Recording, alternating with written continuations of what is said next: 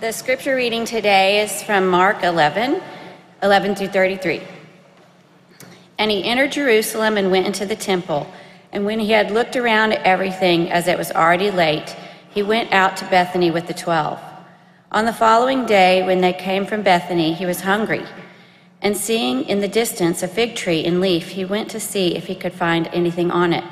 When he came to it, he found nothing but leaves, for it was not the season for figs.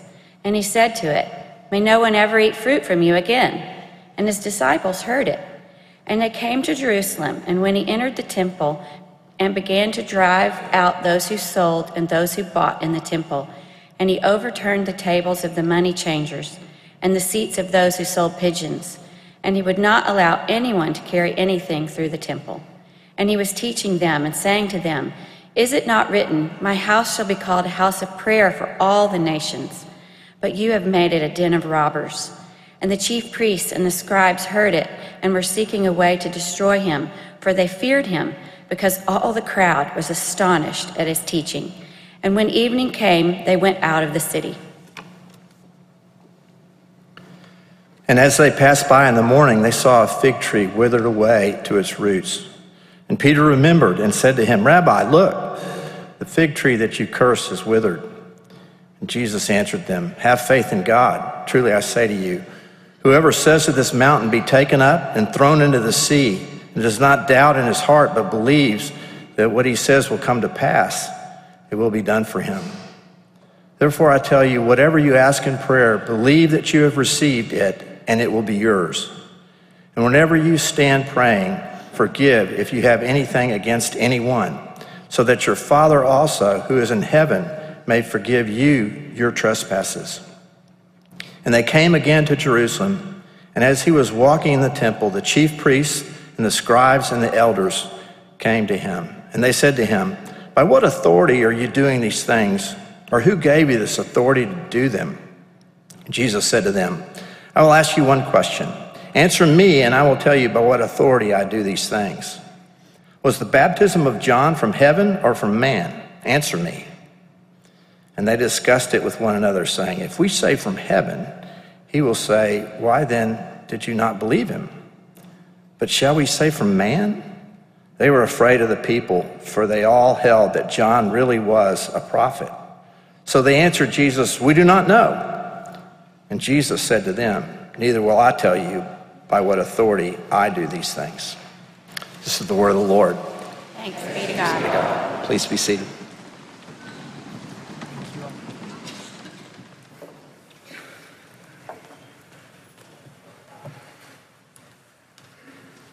Since last fall, we've been in the Gospel of Mark most of the time. I don't know how it feels to you, but it's been a lot of sermons. 35 sermons, I think, I counted this week from the Gospel of Mark. And the title of our series has been Astonished. 35 sermons to hopefully leave us more astonished by Jesus.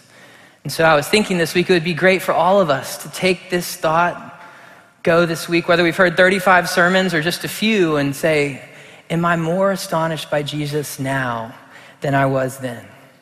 I hope so, I pray so, but I wonder, because I know it's easy to lose our sense of awe. It's easy to focus on ourselves and other people and other things, and it's easy not to be astonished by Jesus. And in this way, we're not too different from the people we run into in Mark 11. I want to walk with you today down the dirt roads in the passage, through the temple courtyards in the passage, and I want us to pause long enough to hopefully, by God's grace, be astonished by what we see in the person of Jesus Christ. So let's pray and ask the Lord for help.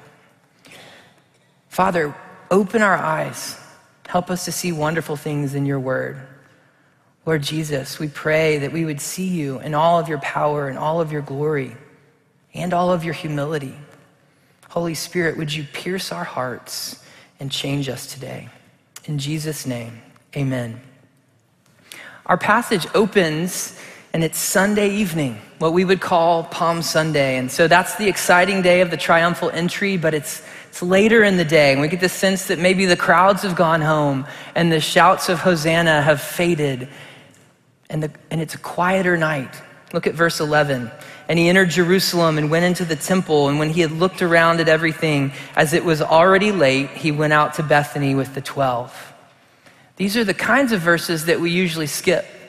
Maybe you don't see anything too doctrinal. You don't see a phrase that you might want to memorize. But wait, slow down. He entered Jerusalem. Jesus entered Jerusalem. And as I thought about that and the significance of that this week, is there any way to help us grasp that? It might be like Abraham Lincoln showing up in Washington, D.C. today, or Babe Ruth walking into Yankee Stadium, or if you're a techie, Steve Jobs showing up at your Apple store over here. Except Jesus is so far greater than those people. It's hard to wrap our minds around this moment.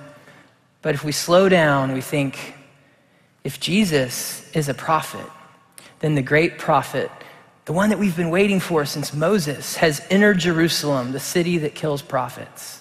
And if we believe he's a priest, then the great priest has entered the temple around the time of Passover. And if we think he's a king, then the Messiah has come to Zion, the city of the great king. It's a big moment. Jesus takes a few moments to look around at everything, and I just wondered this week, what did he see? Heading towards Passover, it's a week of sacrifice. What is he thinking? What is he feeling? His arrival in Jerusalem sets the scene for what we think is the most important week in history. These are not random events at all. Jesus is about to demonstrate his astonishing authority, but in ways that no one saw coming. It's just Sunday night, and only Jesus knows what's going to happen between this Sunday and next Sunday. But it's late. He's probably tired, and so he takes a 2-mile walk with the 12, his closest friends, to Bethany. It seems like he was spending the night in Bethany. Perhaps he was there staying with Mary and Martha and Lazarus, some of his close friends. It's good to be with your friends when you're going through the hardest week of your life. So Jesus wakes up Monday morning. That's the next scene. He leaves Bethany without breakfast, and I just was wondering why. If he's with Mary and Martha, maybe Martha was off her game. Maybe she wasn't serving. Maybe Mary still wasn't helping. Maybe Jesus was just so eager and zealous to do what he needed to do that he just took off without breakfast. Either way, we find out that he's hungry. We see that in verse 12, the humanity of Jesus. He's hungry. The disciples are walking with him from Bethany to the Mount of Olives. They would have known this path. This would be their way to go from Bethany towards the temple, through the Mount of Olives, Garden of Gethsemane. Look at verse 13. And seeing in the distance a fig tree and leaf, he went to see if he could find anything on it. When he came to it, he found nothing but leaves. For it was not the season for figs. And he said to it, may no one ever eat from you again. And his disciples heard it. So if you hear that verse and you say, wait, what just happened? You're not alone. Because Christians and non-Christians have been asking that about this passage for centuries. Why is Jesus so mean to the fig tree? What did that tree do to him? It's late March, maybe early April. Figs usually come in June, I've learned, in that part of the world. So isn't Jesus slightly overreacting? In his book, Why I'm Not a Christian, Bertrand Russell actually points to this passage and says, this is a reason why I reject Jesus. Now, before you go there too, take a deep breath, feel bad for the fig tree if you want, but then realize this isn't really all about the fig tree. How do I know? You take a look and you see how Mark makes a sandwich out of the fig tree and the temple stories. Mark Davis covered the cleansing of the temple last week, and we're sort of going back through there as we move to the end of Mark 11 because it fits. It fits in the fig tree story. Jesus curses the tree, then he cleanses the temple, and then he comes back to the fig tree. And that would be choppy storytelling unless there was a point. And there is a point, I think. With the temple and the tree, Mark is showing us the authority of Jesus as a prophet and a priest. We don't talk much about prophets and priests in our culture, but these are very significant offices in the Bible. You've seen these elements in our liturgy this morning and how Bill has helped set that up for us. We need to understand what prophets do. In the Old Testament, prophets would spend time in the presence of God. They were close to him, and then the Lord would send them out to speak his word to people. Sometimes their words would look toward the future when we talk about messianic prophecies, those sorts of things, what the Lord's going to do to bring judgment and salvation. But more often than not, the prophets would speak God's word into the present. What's going on in culture? What's going on with the people? They could see what others couldn't see because God gave them insight and God called them to share it, which was not an easy job. Because prophets called people out in their sin, and then they called people back to repent, come back to the Lord. So usually people didn't want to hear that, and being a prophet was not very popular.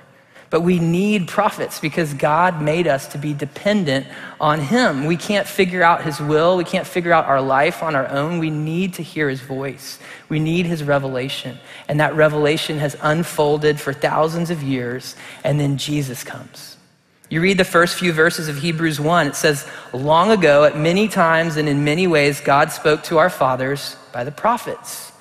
But in these last days, he's spoken to us by his Son, whom he appointed the heir of all things, through whom he also created the world. He's the radiance of the glory of God and the exact imprint of his nature, and he upholds the universe by the word of his power.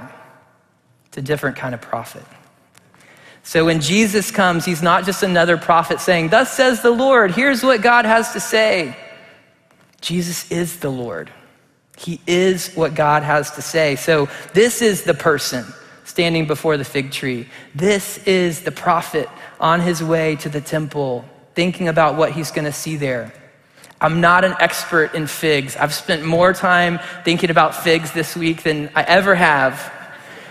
But apparently when a fig tree is blooming, you can expect either the mature fruit or a smaller kind of fruit that grows earlier in the season. So a hungry traveler like Jesus could pick these pieces of early fruit and enjoy them even before the mature figs come. So I think Jesus is being reasonable. A tree that looks healthy should have fruit. And this tree looks healthy, but there's no fruit. And so there's something wrong with this tree, even though it looks good. Like the prophets of the past, Jesus takes an object and he turns it into a lesson. The fig tree becomes like a living parable, and Jesus is using it to describe the condition of his people, Israel. He's being reasonable. Israel should be a fruitful tree. Think about their benefits. For centuries, they've been the people who know God's word, character, works, promises, warnings. The Lord sent them prophets and priests and kings. They've been the object of his affection. They look healthy. The temple looks impressive, but it's kind of like the fake plants that we have in our homes. You almost believe that those leaves are real and this is a healthy plant, but it will never produce fruit. There's no fruit in the people. Jesus looks and he finds nothing but leaves. It's the religious leaders' hostility toward Jesus that reveals the sickness in Israel.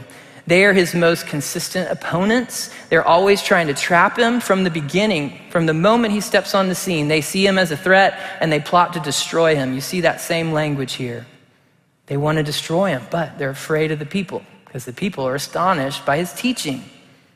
Remember John 1, he came to his own and his own did not receive him. The prophet.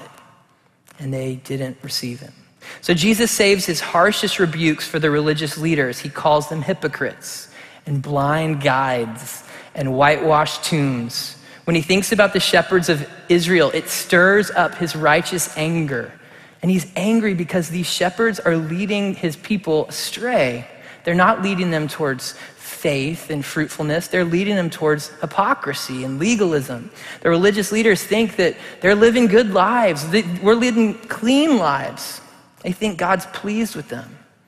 But they're so high on themselves that they can only look down on everyone else. They can't see their own sins, and they surely can't see Jesus for who he is. In John 5:39 through 40, Jesus says to them, he says, you study the scriptures diligently because you think that in them, in the scriptures, you have eternal life. And he says, these are the very scriptures that testify about me, yet you refuse to come to me to have life. Like us, the religious leaders were really good at taking the means and turning them into an end. So they make an idol out of the word of God, and then they can't see that Jesus is the word of God. Or they make an idol out of the temple and they can't see that Jesus is the temple. He's the prophet. He's the priest. He's standing right in front of them and they can't see it. Their lives should have been full of fruit, but like the fig tree, they're nothing but leaves. They look good on the outside, but deep down, there's no health. They're not astonished by Jesus. They're actually annoyed with him, angry with him, or worse. So Jesus curses the fig tree as a judgment upon Israel's leadership and Israel and the temple.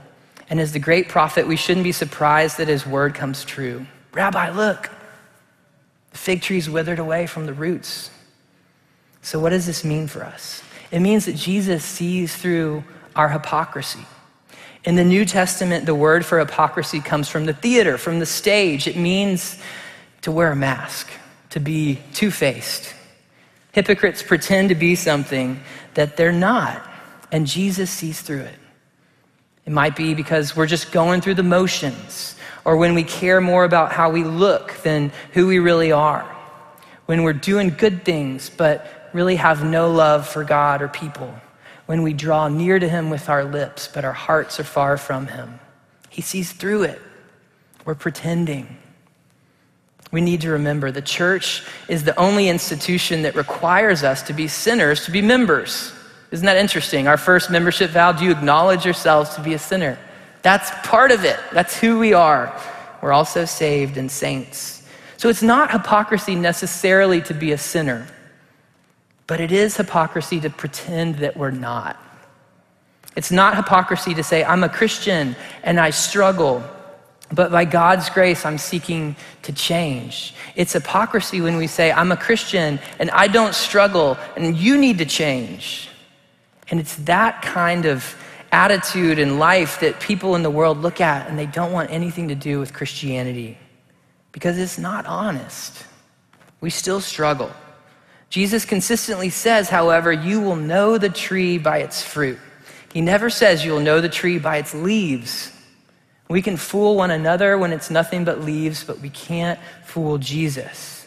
Because an abiding relationship with Jesus always bears fruit because it unites us with him and his power. And he's interested in us being fully alive, not just being nothing but leaves, but being his, being transformed. So if we're connected to Christ, he's reasonable to expect fruit in our lives. Do you realize the kind of power that we invoke every week when we come into the sanctuary? Think about the songs we're singing just today. Christ triumphant, ever reigning, the power in that song. Or in a few moments, a mighty fortress is our God. I was reminded this week of an Annie Dillard quotation where, among other things, she says, we should wear crash helmets when we come to church. And her point is we don't realize what we're doing here. We forget whom we're worshiping. If God's power is truly among us, we should buckle up. You may hear this and think, well, Jesus is too tough. I hear all this judgment. Where's the grace? And if that's you this morning, I understand, but I also want you to consider a few questions like, do you really want to live in a world where God isn't serious about sin? We've all experienced or seen enough evil, I hope, to long for justice. So how should a holy God respond to the evil in our lives, to the evil in the world? Shouldn't he care as much as we do, at least, about making things right? And then what makes God's grace amazing? We can't really be amazed by grace, I would argue, if we don't understand or appreciate what our sin deserves. Grace isn't amazing if we don't understand what Mark preached about last week, the wrath of the Lamb. If we don't understand what our sin deserves, we won't be amazed by what he's done to bring us back to him. So you think about Christ's love for his people, and now you walk with him into the temple and you think about, what does he see? This is where people come into God's presence to worship him. And Jesus sees a noisy marketplace of corruption and greed, all the things that Mark talked about last week. Money changers are ripping people off, and people are buying and selling animals where they shouldn't be. That's where the Gentiles should be, worshiping God and praying. The priests are taking advantage of people who have come to worship. If you're Jesus, how would you respond? In our weekly devotional, Every Thought Captive, Brett Bradshaw wrote a great line this week. He says, Jesus' anger in the temple is the force of God's love in the face of evil. His anger in the temple is the force of God's love in the face of evil. Think about yourself, your love, when you see evil in the life of someone you love or evil committed against someone you love. The force of God's love in the face of evil. See, Jesus is hard on hypocrisy and fruitless religion because these things separate us from him. And he loves us so much and he wants so much more for us. But you think about the mess we've made. How could anyone clean this up? You see Jesus clean up the temple, but it's so much bigger than that one time. In the Old Testament, God gave Israel priests. They were mediators between God and sinful people. So they offered sacrifices and they prayed for people. You think about a priest sacrificing an animal. What a vivid picture that the wages of sin is death. Think of Moses pleading with God not to destroy Israel. But this was an exhausting job. If you were a priest in the temple, your work would never be finished. There was always another sacrifice for your sins, for the sins of the people. God didn't intend for that priesthood to last forever. So when Jesus enters the temple, he's not just another priest reporting for duty. He's the great high priest who's come to fulfill the whole sacrificial system. He's not just another worshiper coming to the temple. He is the temple.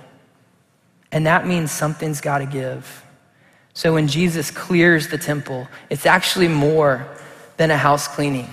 It's an announcement that this era of temple worship is coming to an end. The physical destruction of the temple comes in 70 AD. About 40 years later, Jesus talks about that coming. But the spiritual decline of the temple has been happening for a long time. This temple, with all of its corruption, is no longer necessary because the real temple, Jesus Christ, is here. And it's amazing, his authority, because he comes into the temple and basically says, you've made a mess of my house, my Father's house, get out. But what's amazing is, as we see in the Bible, judgment and salvation go hand in hand. So Jesus judges our worship, but then he dies for our sins. He comes as a priest, not to offer an animal, but to offer himself, his own blood. And his one sacrifice was sufficient to reconcile his people to himself. And then he sat down, Hebrews says, at the right hand of God because his work was finished. Paul says in 1 Timothy 2:5, Jesus is the one mediator between God and humanity. You want access to God? You want to be in God's presence? Jesus is the way to do that. Because of his sacrifice, we can come into his presence with confidence. We know that he loves us and intercedes for us. We know that he sympathizes with our weaknesses, and he wants to make us a temple, a dwelling place for his spirit, more than just leaves, a temple for his spirit, alive from the inside and out. So it's important to see God's righteous judgment in this passage, but don't let it distract you from the bigger story. Jesus entered Jerusalem to die our death so that we could live his life. And what he does as a prophet and priest is truly astonishing. The religious leaders see it and they clearly feel threatened by it. If you look at verses 27 through 33, they confront Jesus about his authority. And let's give them credit, they set a good trap. Look at verse 28. By what authority, Jesus, are you doing these things? Or who gave you this authority to do them? You got to remember, this isn't Jesus' first offense. He's been rocking the religious leaders' boat for a few years, and they've been building a case, and they've got evidence. So in Mark 2, Jesus claimed to forgive sins. He accepted sinners. He welcomed tax collectors. He said things about the Sabbath they didn't like. In Mark 7, he was challenging their oral traditions, and in this chapter, he clears the temple. Their point is, Jesus, if you claim to have authority from God, we could charge you with blasphemy. But if you claim that your authority comes from somewhere else, then you shouldn't be doing what you're doing. And it kind of looks like Jesus is trapped. But then he sets an even better trap. Look at verse 30. Was the baptism of John from heaven or from man? And I love how he says, answer me. It's not wise to get in these kind of shootouts with Jesus. I don't recommend it. And the religious leaders realize quickly that they're in a bind because everyone thinks that John the Baptist is a prophet, was a prophet, and a martyr. So if they question John the Baptist's authority, they're in trouble with the people. But if they acknowledge God's authority in John's ministry, then they're in bigger trouble. Because John's ministry was all about preparing the way for, guess who? The guy standing across from them, Jesus. John was the prophet who came before the Messiah, the anointed king. So when John baptized Jesus, it was the inauguration of his ministry. And then Jesus started talking about the kingdom of God.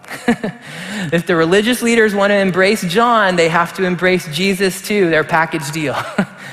And you know they can't go there. There's no way out of the trap, so they answer, "We do not know," which is a lie. It's just the latest sin that they can't see. So in confounding the religious leaders, Jesus shows his authority as king. They don't have to say it. He doesn't really have to say it, but he basically makes an argument for his authority, divine authority as king. And they respond to Jesus like so many people around us. Jesus, I just don't know. I'm withholding judgment. I'm gonna keep my options open. And it sounds good, but it's really probably more of a combination of skepticism and unbelief or cowardice, fear. We can't accept the authority of Jesus because it's a threat to our authority and our life. So there's this fascinating thread in Mark's gospel. I don't know if you've seen it. I see it a lot in Mark 10. Wealthy, powerful, important, even religious people don't get Jesus, usually. They come to him, but they don't stay. They're not astonished. They walk away angry or confused or sad. They're not willing to surrender to his authority. He looks like a threat. But people who understand their desperate need come to Jesus. Think about this through the gospel: a paralytic and his friends, a man with a demon, a leper, a blind man. These people with real sin and real struggles find Jesus to be a real savior. The people who seem to be pretending, they don't see it the same. These people are astonished by him. They see his authority, but it's not a threat. Somehow they know Jesus wields that authority to bless me, not to hurt me. So what about us? Where are we in the Gospel of Mark? Are we more like the wealthy, powerful, important, religious people who see Jesus as a threat? If we are, then the gospel probably sounds like bad news to us. Or are we the desperate people who know how much we need Jesus? If we are, there's really no better news than the gospel.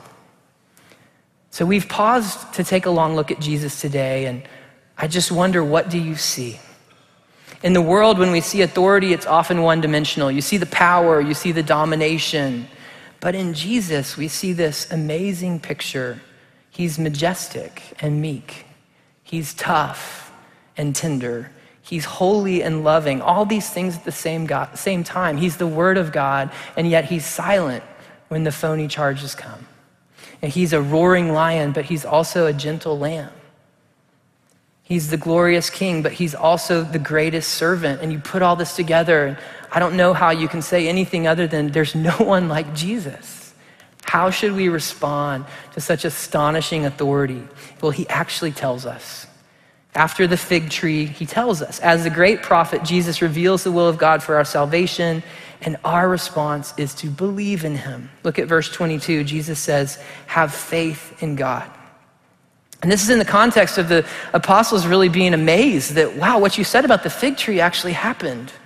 And I think what he's saying is, if you look to me, if you put your faith in me, that kind of power starts to work on your life. You won't be just leaves. What does faith sound like? Lord, I turn away from me and I turn to you. I turn away from all these things I've been trying to do, playing the game, pretending, and I turn to you in real dependent faith. I want to turn away from legalism, trying to earn something, hypocrisy, trying to be something I'm not. I just want to rest in who you are and what you've done for me. I want to give up control, because I don't have it anyway, and surrender to your authority, which actually looks really good now that I think about it. This is faith, coming to Jesus, looking to him, trusting in him. And by faith, the Bible says we're united with him. We're together with him. We're one with him. And he begins to change us. So he won't let us be nothing but leaves. So where's your faith today? Is it in Jesus Christ or something else? As the great priest, Jesus reconciles us to God and intercedes for us. And you think about, he says have faith in God, and then he immediately jumps to prayer. So think about this. Faith in God, your eyes are on him. He's the most important thing in your life. And the immediate place he goes application-wise is how you pray. He invites us to pray bold prayers in verse 23. Look, he says, truly I say to you, whoever says to this mountain, be taken up and thrown into the sea, and does not doubt in his heart, but believes that what he says will come to pass, it will be done for him. Therefore I tell you, whatever you ask in prayer, believe that you have received it, and it will be yours. Many people have taken these verses and used them like a blank check. It means that Jesus wants to give me whatever I want. Now, I think if you're honest, we shouldn't go down that path. We use scripture to interpret scripture, and Jesus has taught us to pray things like, your kingdom come, your will be done, Matthew 6:10. And he modeled that prayer in Gethsemane when he prayed, Father, if you're willing, remove this cup from me. Nevertheless, not my will, but yours be done. Luke 22:42. So you have to ask, if really this passage on prayer means, he just wants to give us whatever we ask for, no matter what it is, then Jesus must have lacked faith in the Garden of Gethsemane. He must have doubted, and that's why God didn't take the cup away. And you realize that's not the case. His relationship with the Father was the source of his life. His faith led him to pray bold and big prayers, and his boldest prayer was, not my will, but yours be done. And so when we think about this verse, we need to say a couple things. We fail in prayer when we ask selfishly. If that's how you want to take this verse, it's a problem. James 4, he talks about, you do not have because you do not ask. Well, that's one side. But then he says, and when you ask selfishly with the wrong motives. And so when we do that, it reveals a lack of faith. When all our prayers revolve around us and maybe making our life more comfortable or more whatever, we're more concerned about our kingdom than the kingdom of God. We don't believe that his will is better than ours, that his way is more joyful than ours, and we're treating prayer like magic. God's a genie, but he's not. He's the Lord of heaven and earth. So we don't ask selfishly, but similarly, we also fail in prayer when we don't ask. That reveals a lack of faith too, and I think that's what Jesus has in mind more in this passage. When we don't believe that the Father loves us, when we don't believe that he wants to give good gifts to his children, when we forget that we're praying to one who can do more than we ask or imagine. Just think about that. If he wants to answer, shouldn't we be praying things that would really make a difference? Think about your prayer list for a second. If God answered your prayers right now, would your life be really different?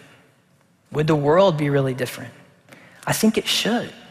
Our prayers should make sense in light of his person, his glorious person, and his promises.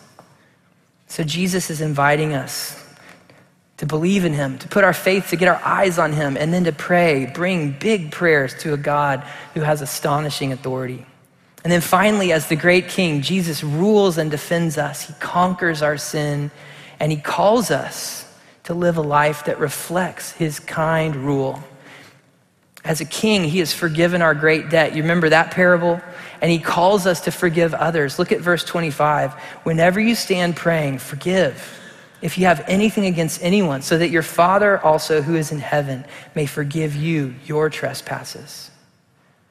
So when we can't forgive, it's a sign that we might be nothing but leaves. We can't confess our sins. We can't forgive others. But this shouldn't be true for us because the King has paid for all of our sins. He's purchased our forgiveness. When we do forgive one another, it's a sign that the Lord has made us healthy trees, that there's fruit growing there. We're astonished by the gospel. We want to share it with others. And so it shows that we're becoming more like Jesus because it's certainly part of his character to forgive. And that's what the world needs to see. He's the great prophet, priest, and king. He has the power to save us and change us. You think about this passage, when Jesus entered Jerusalem on Palm Sunday, we missed it. We didn't see it. We didn't understand. And ultimately we rejected him. But I don't want us to miss it today. Jesus invites us to come to him, to put our faith in him, to rest in his astonishing authority. Let's pray together. Father, open our eyes, we pray, so that we might see what you want us to see. Lord, help us to see Jesus as our prophet and come to him, the word of God. Help us to see him and come to him as our priest, the one who's made a sacrifice to bring us back. Lord, help us to see and come to him as our king, the one who rules over us for our good. Lord, for everyone in here, whether we know you or not, Lord, I pray that you would work on us. Lord, apply your words to our heart.